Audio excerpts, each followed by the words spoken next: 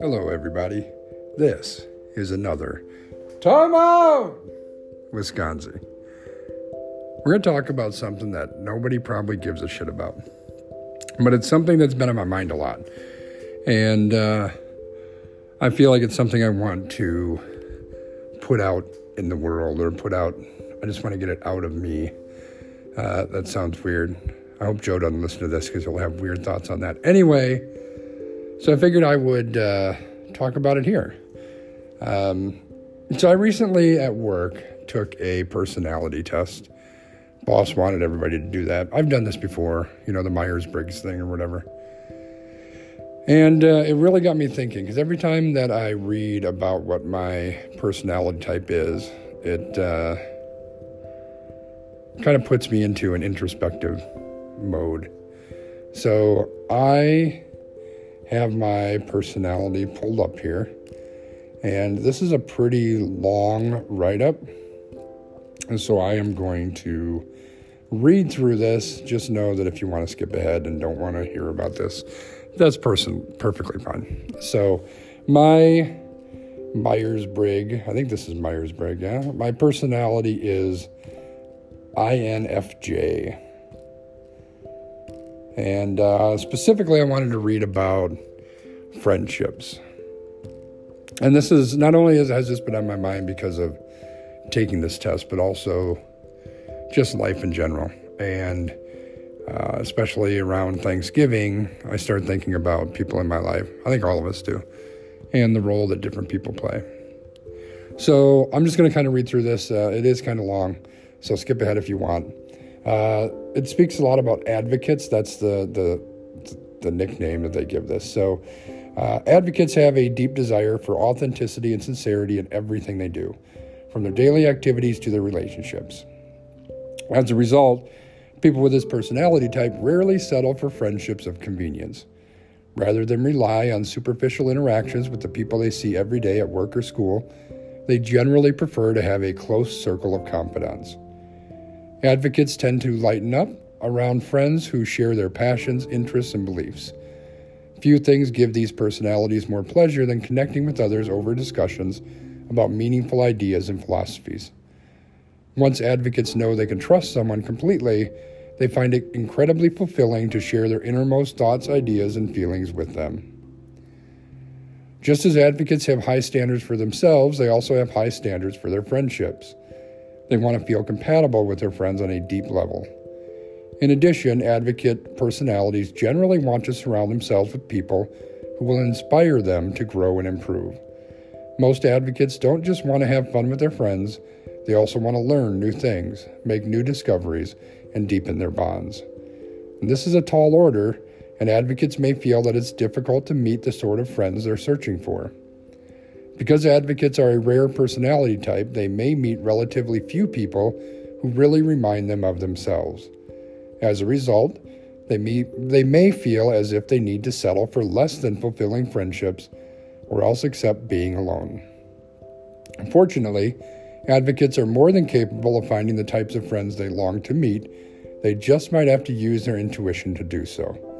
In their quiet, understated way, advocate personality types have a knack for seeing beyond appearances and understanding people's deeper natures. They can use this ability to move past first impressions and figure out whether someone's interests, values, and attitudes might be compatible with their own. By doing this, advocates can befriend people who might seem totally different from them, but who are compatible on a deeper level. Advocates have a quiet determination that can be quite charismatic, and their ability to express themselves clearly and passionately can make them truly shine. At times, these traits may lead to unwanted attention and popularity for advocates who tend to be private. Advocates may sometimes find themselves surrounded by people who want to impress them. Paradoxically, this can make it more difficult for people with this personality type to find friends with whom they feel a connection. After all, the only way to be counted among advocates' true friends is to be authentic, honest, and real. Once they do find genuine friends, people with advocate personality type make loyal and caring companions. With their trademark warmth and enthusiasm, they support their friends' efforts to grow and expand their lives. In general, advocate personalities don't require a great deal of day-to-day attention from their friends.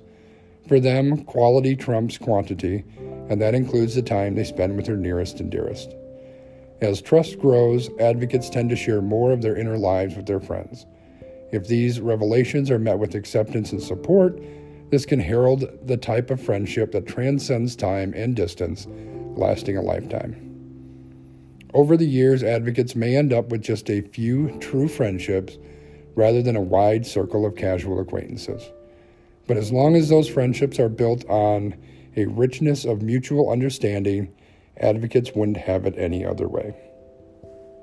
I pulled this from the website 16 Personalities, which is one of the better tests and websites that I've found. There's a big write-up on that.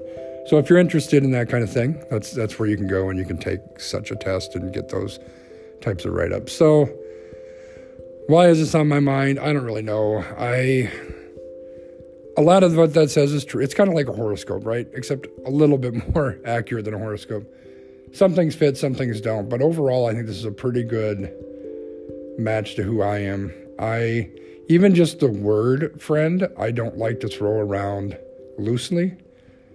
I would say that I could count my friends on one or two hands probably.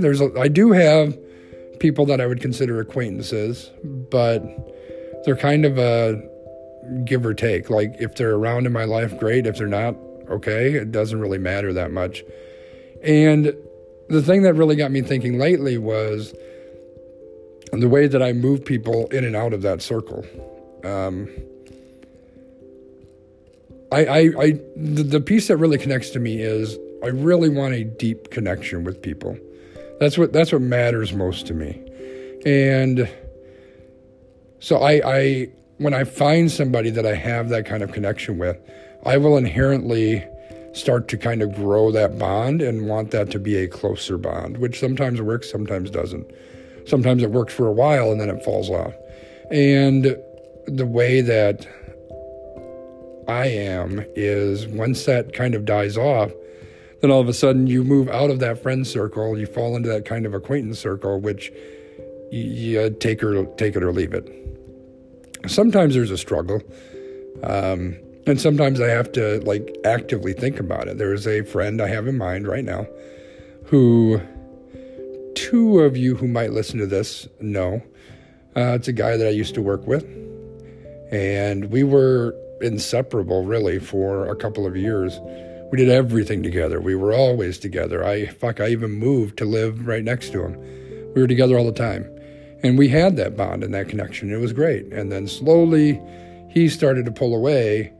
And I found myself, even recently when we kind of reunited a bit, I found myself trying to reach out and pull things towards that deeper connection. And at some point, when I see that isn't reciprocated, we're done. You're out of that circle and we move on. Which kind of sucks because I do a lot of times default to being very alone. I don't have people really close in my life for the most part. So when there's somebody that was in that circle or is in that circle or I want to be in that circle and they're not, that can be rough. But on the flip side, it also means that those who are in that circle, those that I can rely on or do rely on, they mean that much more. And there's a couple of those people who might be listening to this at some point, and I truly value and appreciate those individuals who are in my life that I know that I can trust and I can rely on. And I know these are people that I can have conversations with about anything. And I know these are people who would be here for me if I need them, and vice versa. And I think I don't know why this is a thing right now. I guess it's because I'm trying to find some sort of meaning in life, not just my life, but life as a whole. And then specifically where I fall in on that. I think that's part of the reason why the podcast exists and why streaming exists. And I'm trying to kind of work through some of that slowly. I'm not sure exactly how. I don't have a plan lined up, which is very difficult for me because I like to plan everything. I don't have a plan. I don't have steps to do to accomplish this. And so I'm kind of treading water in the ocean, not really sure which direction to go. But as part of that, certain things just kind of float up to the surface, and I examine them as I get to it. And right now, I guess this friendship piece is kind of falling into that area. So anyway, I just kind of wanted to verbalize that out loud, and I figured if I was going to do that, might as well share with all of you in case it's something that you're interested in, want to listen to, have a conversation about. I'm certainly open to that as well. And if you don't want to listen to all that, and you haven't listened to all that, that's fine too. Because at least I got a chance to kind of verbalize it and talk through it some. So with that, as I sit in the garage watching my Nebraska Cornhuskers currently whooping up on Iowa, I do not have my fan on because it was too loud, and my heater, and now it's cold in here, and I'm babbling. So I am going to go ahead and say goodbye. This has been another Timeout with Skonzii.